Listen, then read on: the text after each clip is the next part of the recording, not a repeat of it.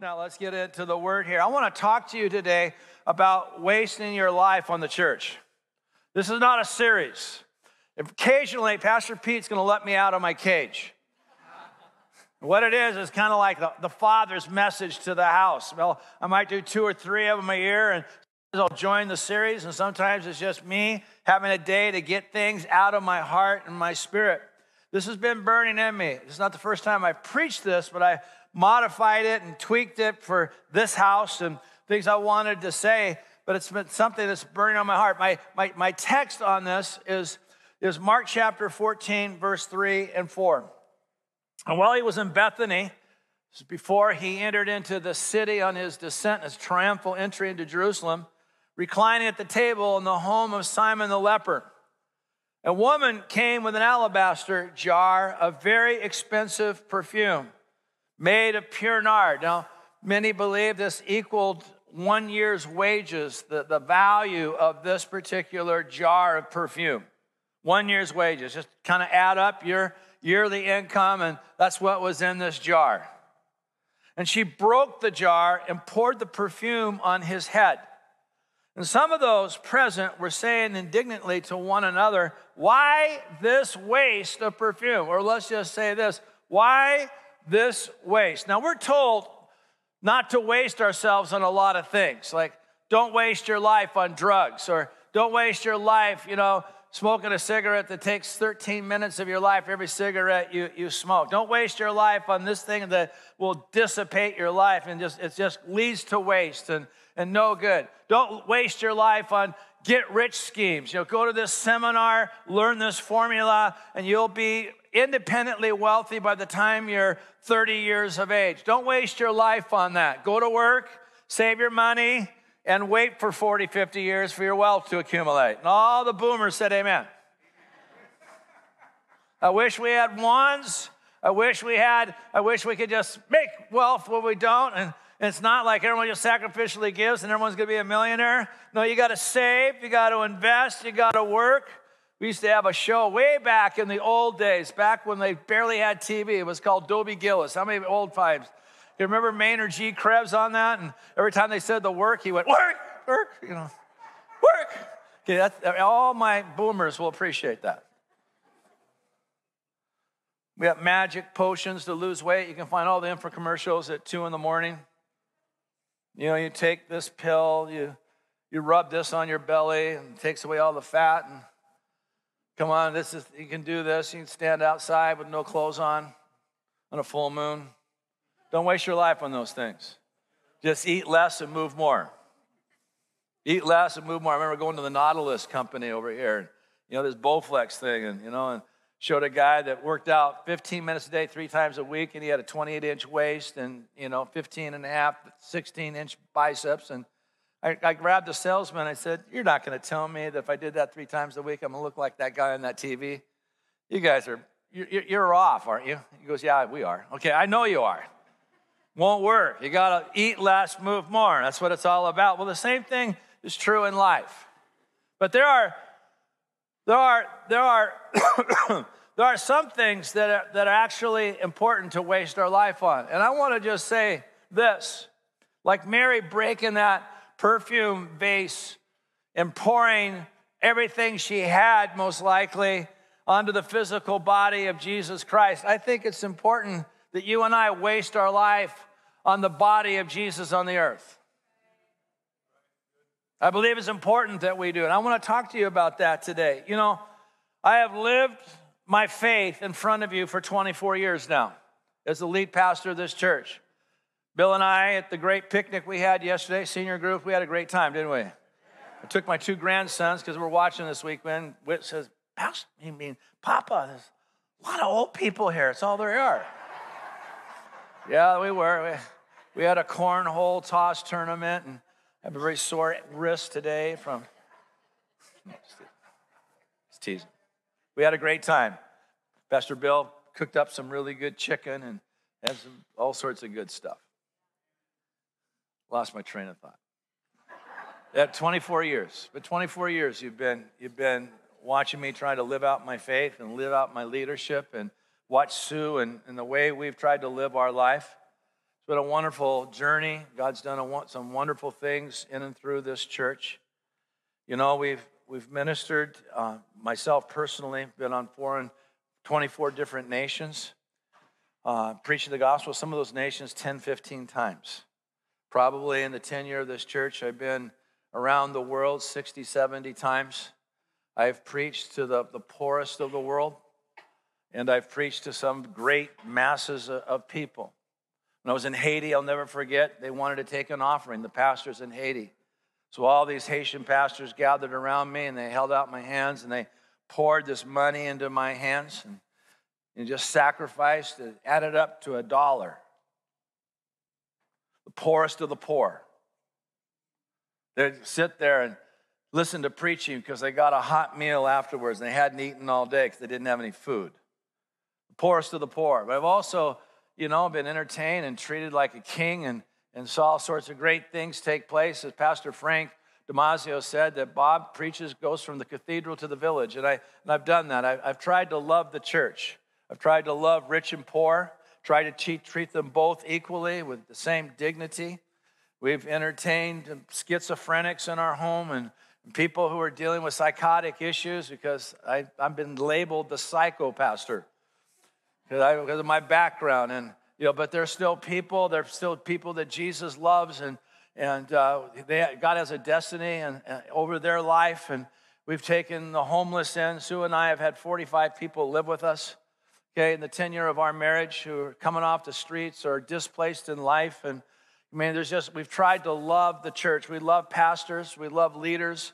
We go through things where we're bearing burdens. And I tell people, what's your day like? All I got to do is set my phone down, and my day is planned because it's going to ring off the hook and text messages are going to come. We've given our life to the church because I believe, and we have both believed in the message that I'm preaching to you today, that it's worthy to waste our life upon. It's worthy to waste our life upon. Now, the question is this. Where is that body of Jesus on earth today? And Ephesians 1 tells us very clearly where that is. And it says this, and God placed all things under his feet and appointed him to be head over everything for the church, which is his, here it is, which is his body, the fullness of him who fills everything in every way. You want to find out where Jesus is? Go find his body. And wherever his body exists, whether it's in a stick-made church in Haiti or under an acacia tree in Kenya or in a cave in Afghanistan. And I have preached the gospel in Afghanistan.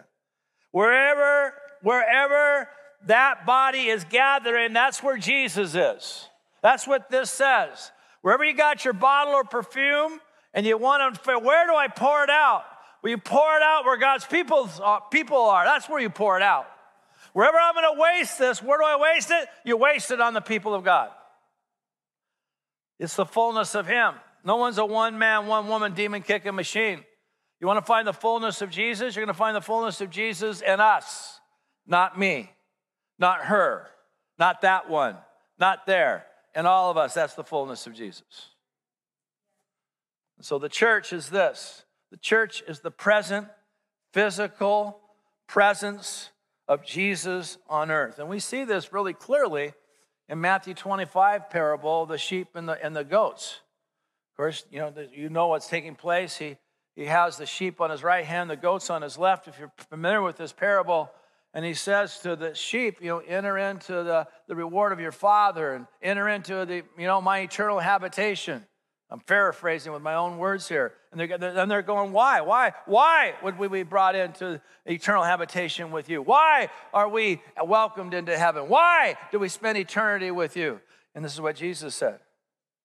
He says, for I was hungry. You gave me food. I was thirsty.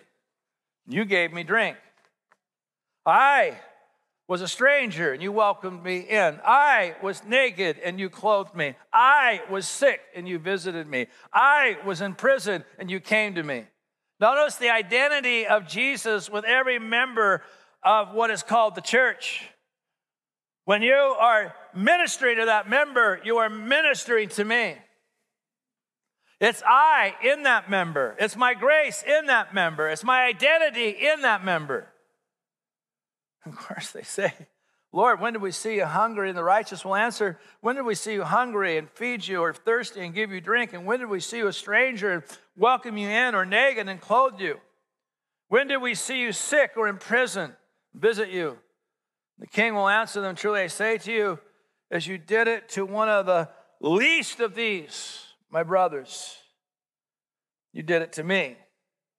Now there's three, if you look at commentaries on this particular verse, there's three ways people try to interpret this. One is the poor in general. This is the way you just treat poor people in general. The second one is ministering to the Jews during the time of tribulation. And how you treat the Jews, that's what this is talking about. And the third, this is dealing with how you treat God's people, the church, during the church age. You know, Jesus never called his natural Jewish brothers and sisters his brothers. Remember when he was ministering to a group of people inside a house and they said, your mother and your brothers and your sisters are outside. What did Jesus say? Who are my mother and my brother and my sisters? It's those who do the will of my Father in heaven. This is God's people. When you've done it to the least of my brothers, when you poured your life on what seemed to be that insignificant member of the Church of Jesus, you were doing it to me. Never forget when I was a youth pastor at Bible Temple and an altar call. Of course, all the elders were ministering down at the altar after services, and this lady came, and she was kind of a homeless type. I don't want to stereotype or pigeonhole anybody. Type of person came up to the altar, and she prayed to receive Christ with me, and I prayed for her. And didn't see her after the service, and it was about, 3 days later. I had two of my kids in the car, I believe. Natalie was one of them. Could have been Leslie with me, too. And I was driving on 82nd Avenue, and here is that same lady holding homeless sign, food for, money for food sign. Now, it's one thing when we're passing by people all the time in the streets, what do I do? Do I do this or do what I give? We all face that moral question all the time. I'm not here to speak to that. But when you pray with somebody in church, you see them holding that sign, all of a sudden it's a horse of a different color. So I stopped the car and I brought my kids out with me, and I found the lady on the sidewalk. I'll never forget this. As I was coming, she recognized me, and she dropped her head in just great shame. And I said, you know who I am, don't you? What's going on? So she showed me her plight, and I ministered how she got there, and we're going to go get you some food, and I'm going to be right back. And we went to McDonald's and got food and brought it to her. I'll never forget, my kids, I think Natalie was like 6 and Leslie's like 4. They come running in the house. Mom, Dad, fiddle, a poor lady. Okay, they were just so pumped up. But see, when you've done it to that member of my body, you just did it to me. Ran in a coffee shop here about 4 or 5 years ago to someone who actually was part of our beginning first-year team, and great young man. He really served us and did great. And then he kind of wandered and got married, and he kind of drifted out, and I never saw him again. And he had been with us 5-6 years, and I hadn't seen him for a long time. And I ran into him in this coffee shop. I was studying on a Saturday morning, and I greeted him. Man, how are you? Just so good. When I ask people questions like, how you doing, or what's going on in your life, I'm not trying to make guilt them. I just want to know what's going on. And I said, where are you going to church now? I made an assumption. And I'll never forget this. He said, oh, Bob. It was almost like he was placating me, like having compassion on me. We don't go to church. And he started to tell me, I have to applaud him for his boldness, what a blessing it is not to be in church on Sunday. Sundays, we don't have to get up and go to church. We go down to Hood River and get coffee and look at the shops, and we can go to the coast. And I said, that's so good. You're enjoying life like that. And you're just free of carrying a burden of somebody in need or some poor person, and you don't have to think about them. You don't have to think about anybody in pain. Congratulations. And I walked off. I don't think he was expecting that rebuke. Go do your thing and turn off your conscience. Go do your thing and prepare and pretend that there are not people who are not just looking for God, but looking for a community of people who will just care, help them move forward in life. Just pretend they don't exist. Just pretend you're not responsible and turn it off. Connection was lost on my keynote here. You got me, Mark? Here we go. It's concerning to me sometimes the things that Jesus has tied himself to and committed himself to and is so in love with, that is so lightly esteemed by people. I want to just talk about things that we say that reveal really how lightly we esteem what Jesus gave his life for and is building. Here's one. Come on, forget the church, I follow Jesus. Wow, it sounds so spiritual, but can I really love Jesus and do that? That's the question. Forget the church, forget what you're building, forget what you gave your life for, forget what you weep for, forget what you're grieved over, forget what you're burdened about, forget what you're broken about. But I love you. Try that in your marriage. Sue tells me, Bob, could you move a plant? She has me move a lot of things. And I said, listen, Sue, I love you, but I'm not doing that stuff for you. Will that work in marriage counseling? No, it won't. Can I really love Jesus and do that? The answer is no. Or how about this one? You don't have to go to church to be a Christian. Well, I recognize that we're not saved by works. We're not saved by disciplines. Okay, I understand that. But the question that I have to ask back is that can you really follow Jesus and not love what he loves? It's an oxymoron. My answer to that is no, you don't have to be, you're not saved by attending church. But if you're saved, you attend church. If you're saved, you love the house of God. No one ever told me I had to go to church. As soon as I got saved, I was there. I loved hanging out with God's people and figuring this thing out and living life in community and being loved on. And man, I appreciate it, especially as a young convert. Everyone just was really into me, and I thought it was really kind of cool. It's not just I get to, but there's a longing in me. I carry the heart of Jesus for this. I need to get plugged into a church. I like this one. You know what? It's like I need an energy source. I need to plug in. It's like driving into the parking lot of the mall, and they got these places for electric cars where you can plug into. I just kind of plug into an energy source. People do that. You know what? I need to get to church. I need a real shot of the presence of God. People tell me all that. I'm coming to church box. I need a shot of you. I just need to hear you preach. But that's not what this is about. You don't plug in. You become a part of. You waste your life on. You're absorbed in this thing. It's not just, it's time for me I need a little presence shot. I need a little word shot. I need a little this shot. It's like a little energy source. The church is not relevant. It's just, it's just old school. Man, it's just old school. Well, let me just say this about the church. We kind of want to get a metaphorical picture of this beautiful, beautiful, gorgeous, 22-year-old model hasn't been married yet and has had children. That's how we want to metaphorically kind of look at this. But I want to say this about the church. She's actually an old lady. She's actually 2,000 years old. She's old. She's got warts, wrinkles, bowed back, varicose veins. She's endured betrayal. She's endured persecution, martyrdom. She's endured heresies, divisions, carnal agendas, criticism, mocking, resistance. Yet she continues to endure and she continues to grow.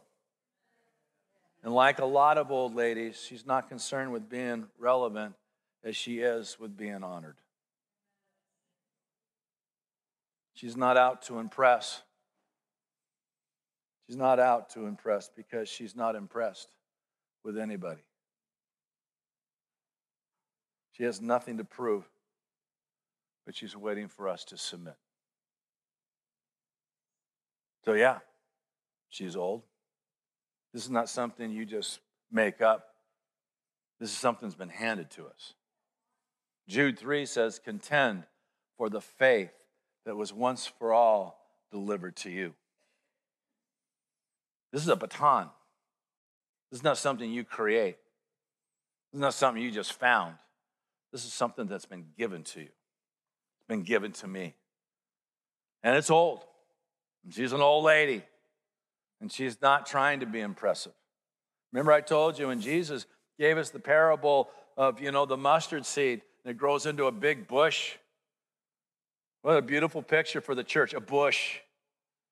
It could have been a big cedar tree or a big sequoia. It could have been, big redwood, but it was a bush.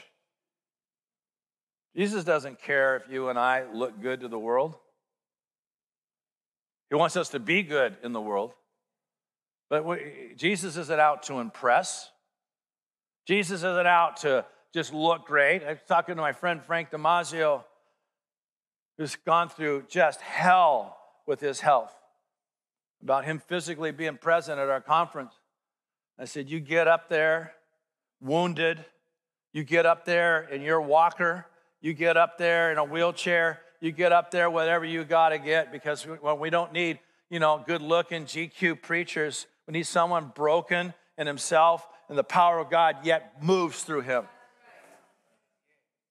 And what will happen is every pastor who's hurting in that pew and everybody who's bleeding in that conference will see, look what he's doing, look what God does with him, and you're going to give him hope. The church is not relevant all the time. And yes, it is old school, because she's been around a lot longer than you and I have. The church is full of hypocrites. We have grace for the world. Love the sinner. Let's just accept people. We want this to be a safe place where they can process. But as soon as a Christian steps out of line, we beat the snot out of them. Oh, hypocrites, hypocrites, Really? What about the world? What about the world? The pastor fell. They misused money. They faked the healing. But here's the issue. Not everybody did that. Not everybody abused money. Not everybody fell. We're like Elijah, there's no one left, only I, your true servant. We think that about the church. Yeah, pastors mess up. Yes, churches mismanage finances. Yes, people fake healings. But there are people legitimately healed. And there's thousands and thousands and thousands of churches that do manage their money. And there's pastors who sacrificially live a life of great integrity and sacrifice, and sometimes with wounded hearts. We never talk about them. There are good people who all want to get up in the morning and do good things for people. That's the church. Yeah, we got other issues, and we're so impatient with our own kind. We're the only place around the world that loves the people who hates us, and we stomp on people who love us. How about this one? Church is a hospital. No, excuse me, the church isn't safe. I like that. The church isn't safe.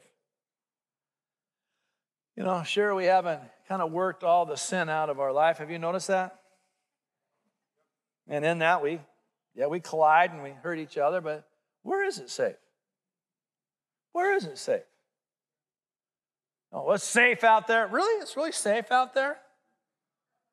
I had a great time at church. I was the parking lot attendant last week. And I had a great time parking cars and saying hi to people. I backed up traffic all the way back to 78th Street, talking and praying with people. I had a great time. Church is good. People love me. I love people. God is good. We get home, and I'm going around a little corner where I don't have a stop sign, and I can just move onto a perpendicular street, my little neighborhood. And some guy coming from this other street comes flying around the corner, and I had to be in a little bit in the left lane because they had blocked a construction sign in my lane, and I had to get around it. And he almost hit me. And I whipped out of the way, and I said, wow, I'm flying. Guy gets out of his car, and he just starts yelling at me. I'm thinking, really? I've lived here for 24 years. We never had this issue until you Californians came in. No.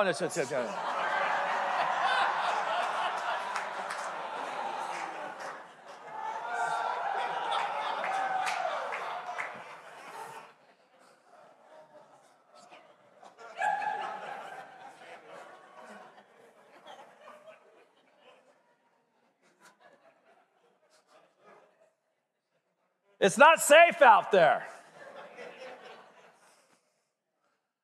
People are rude and tough and vicious. And where is it safe? By yourself. Sometimes that's not even safe. Okay. How about this? The church is too traditional. Let me just say this. Those traditions remind us of what we are to affirm and reaffirm with each other over and over and over again. As often as you eat this bread and drink this cup, we proclaim the Lord's death until he comes. It's a tradition. We don't just serve communion when we feel led. We're commanded. We try to do it once a month. They're going to do it at the end of this sermon. It's something we do. When we're doing baptisms, we're affirming the death, burial, and resurrection of Jesus and the new life he brought and heaven coming to earth. We're affirming these truths. We anoint with oil. It's a tradition, yeah, but the healing comes because we're believing for the Holy Spirit that's been released because of the cross and the power of Jesus and his blood to bring into your life the intervention of heaven. We affirm truths when we're teaching, when we're worshiping, when we're fellowshipping, when we're having small groups, when we have classes. We're affirming truths and feeding each other. We have traditions. We have traditions. The church is a hospital. Now, here's the problem with that statement. It makes it look like we're a bunch of losers. It's just a bunch of failures. And we fail sometimes in that statement to give credit to God's transformational power. Now, true, that people come in broken and crippled and wounded, and we understand that one of our value statements is that we take failures and we turn them into champions. But we got to give credit to the transformational work of the Holy Spirit of what God's done. I see Monica back there visiting here in and out of Texas and still got a business. I remember when she and her husband came into the church. I remember her brokenness. I've seen what God's done with her. She's a prosperous businesswoman and has two now, a franchise she's building. That wasn't a part of who she was when she came in. God gave her a dream. God gave her a destiny. God transformed her. I think of people like Kay Roberson, working with Pastor Jan. She's done a great job with her. She had sheets and sheets and sheets of medicines that the doctors were given. I looked at it in my own office. I couldn't believe they're giving you all these pills. I mean, I'm flipping pages like that. Jan's worked with her, got faith in her, got confession in her, got discipline in her. She's off most of all medications. I don't know how much weight she has lost. She's got faith. There you, Kay, you're right there. Kay, stand up right there. This is Kay.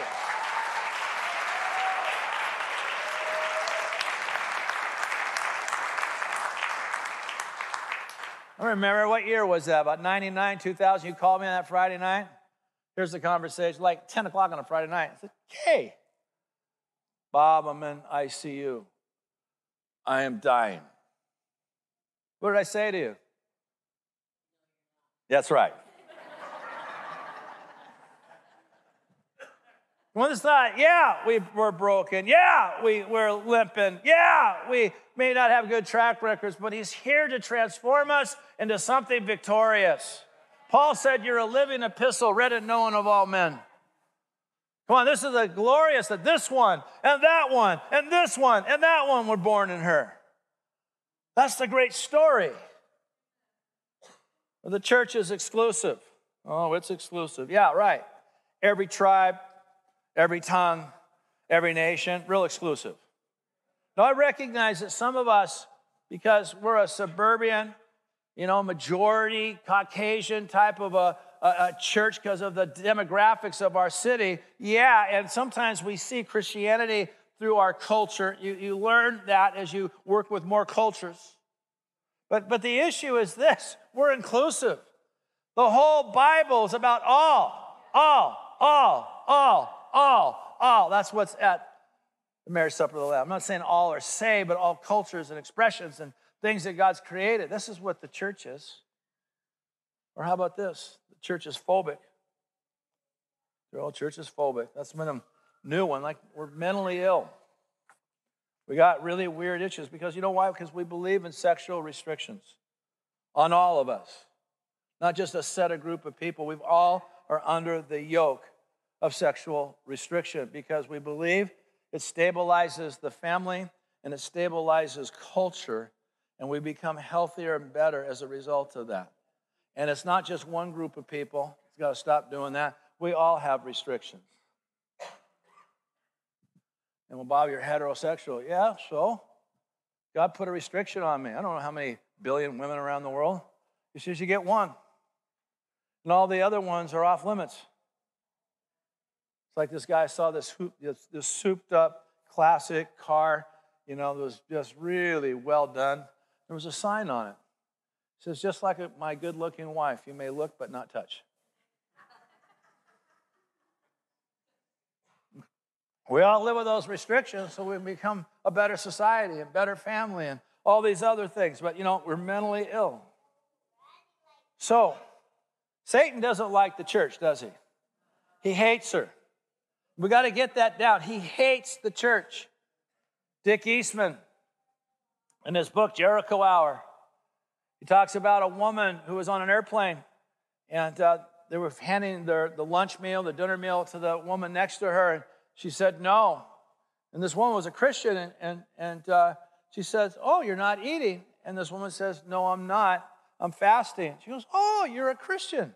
She goes, oh, no, I'm not. I'm a Satanist. I'm fasting for the destruction of the marriages of Christian ministers. He hates the church. He hates this. He hates all the churches that are gathering today. He hates my pastor friends in this community. He hates the church of America, the church globally, the church of Afghanistan. He hates the church, and he's out to destroy her. He's touching the anointed ones of Jesus.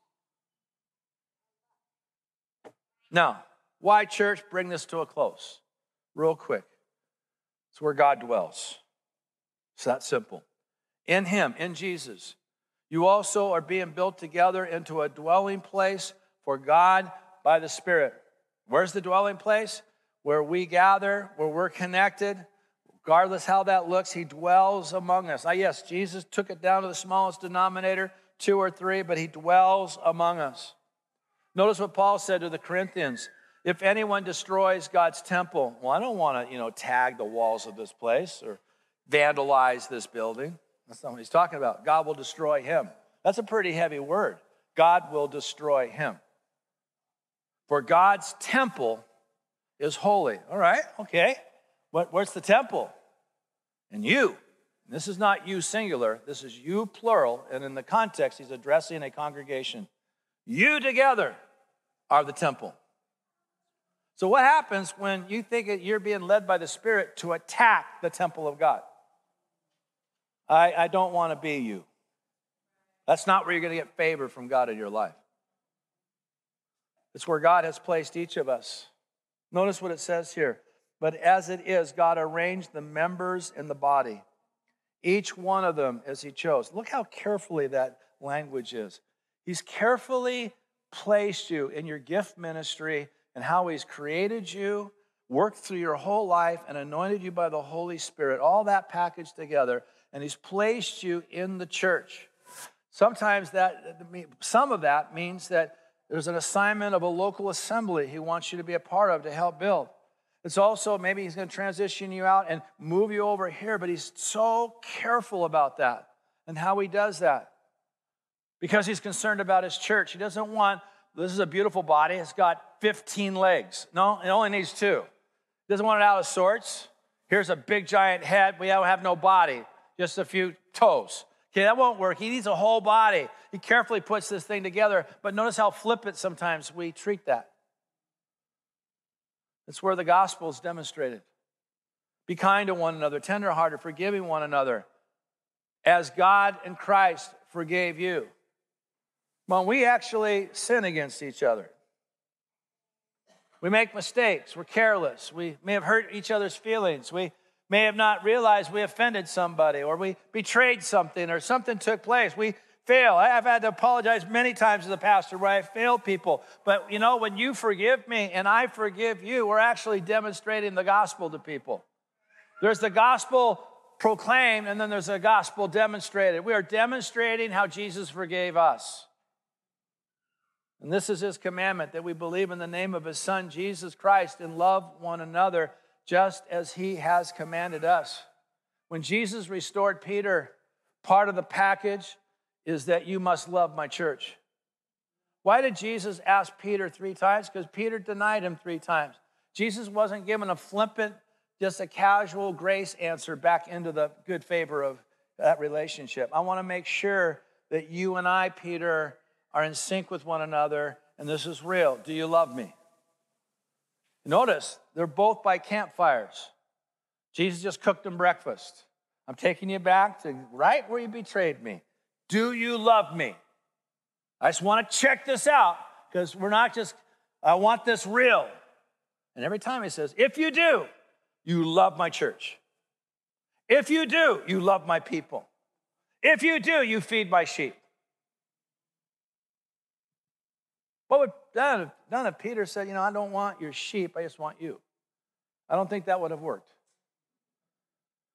He commanded us to love each other. It's where true spiritual authority resides. Truly I say to you, whatever you bind on earth shall be bound in heaven. Now, binding and loosing are really rabbinical terms. It's what is permitted and what is forbidden. Whatever you forbid on earth shall be forbidden in heaven. Actually, the language is already done in heaven.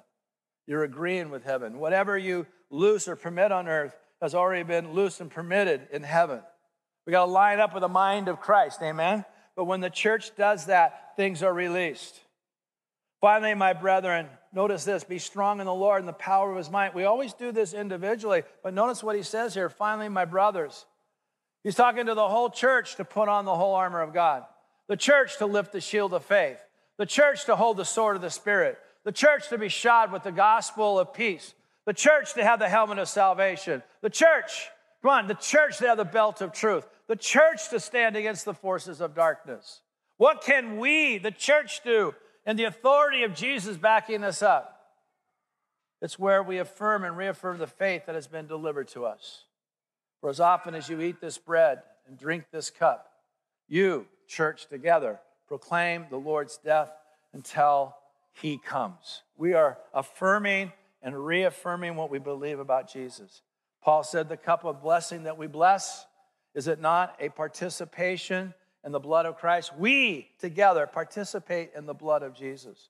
The bread that we break, is it not a participation in the body of Christ? We are participating that we have become one because we're one with him and we're connected to him. And we're connected now to each other. This is not something we can take lightly. It's where we use our faith to bring hope and healing and deliverance to others. One of my favorite stories, Mark chapter 2, 3 through 5. And they came, bringing to him a paralytic carried by 4 men.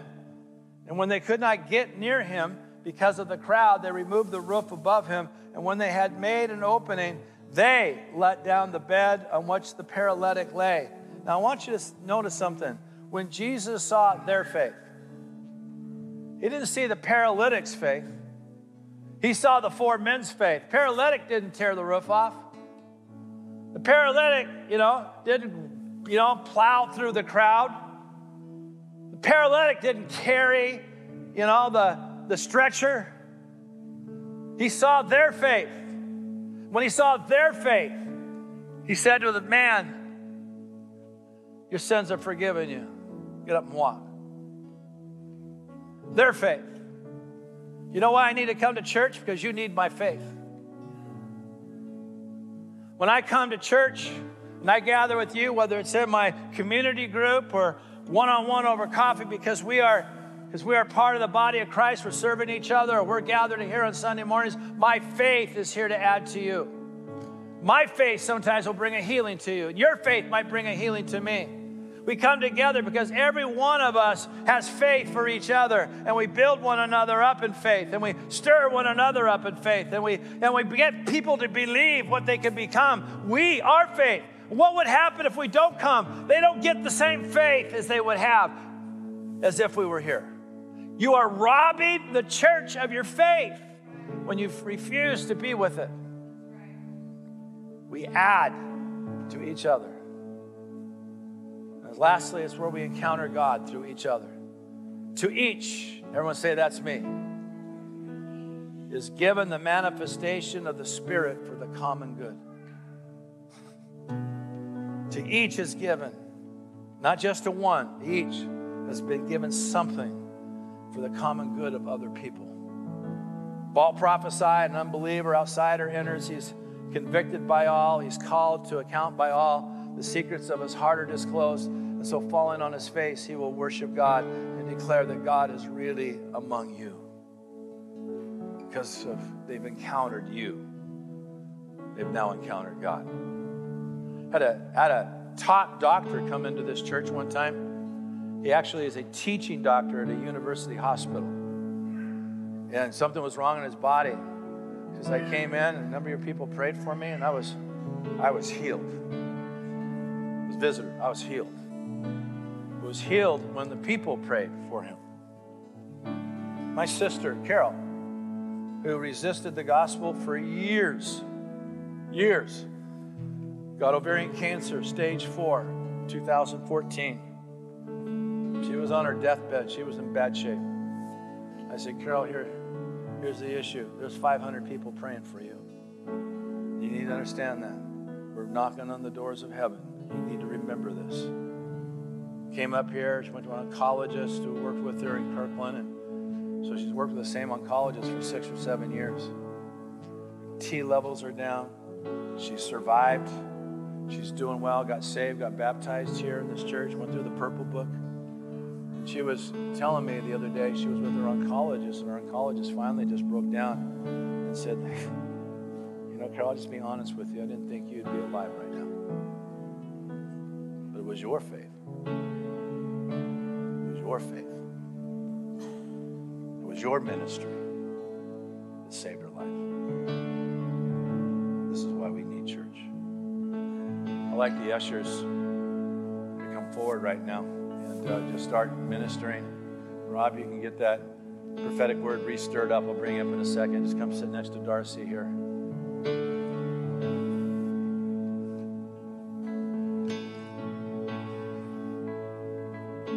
We're going to introduce to you kind of a new song.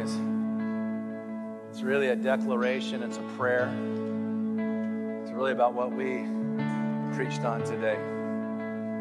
Hold it, learn it. I'll bring Rob up here to give a prophetic word at a particular point in time, and then we will. Just hang right there. I know you're like a Brahma bull ready to get out there in that rodeo. We'll get you out here in a second. Let's sing.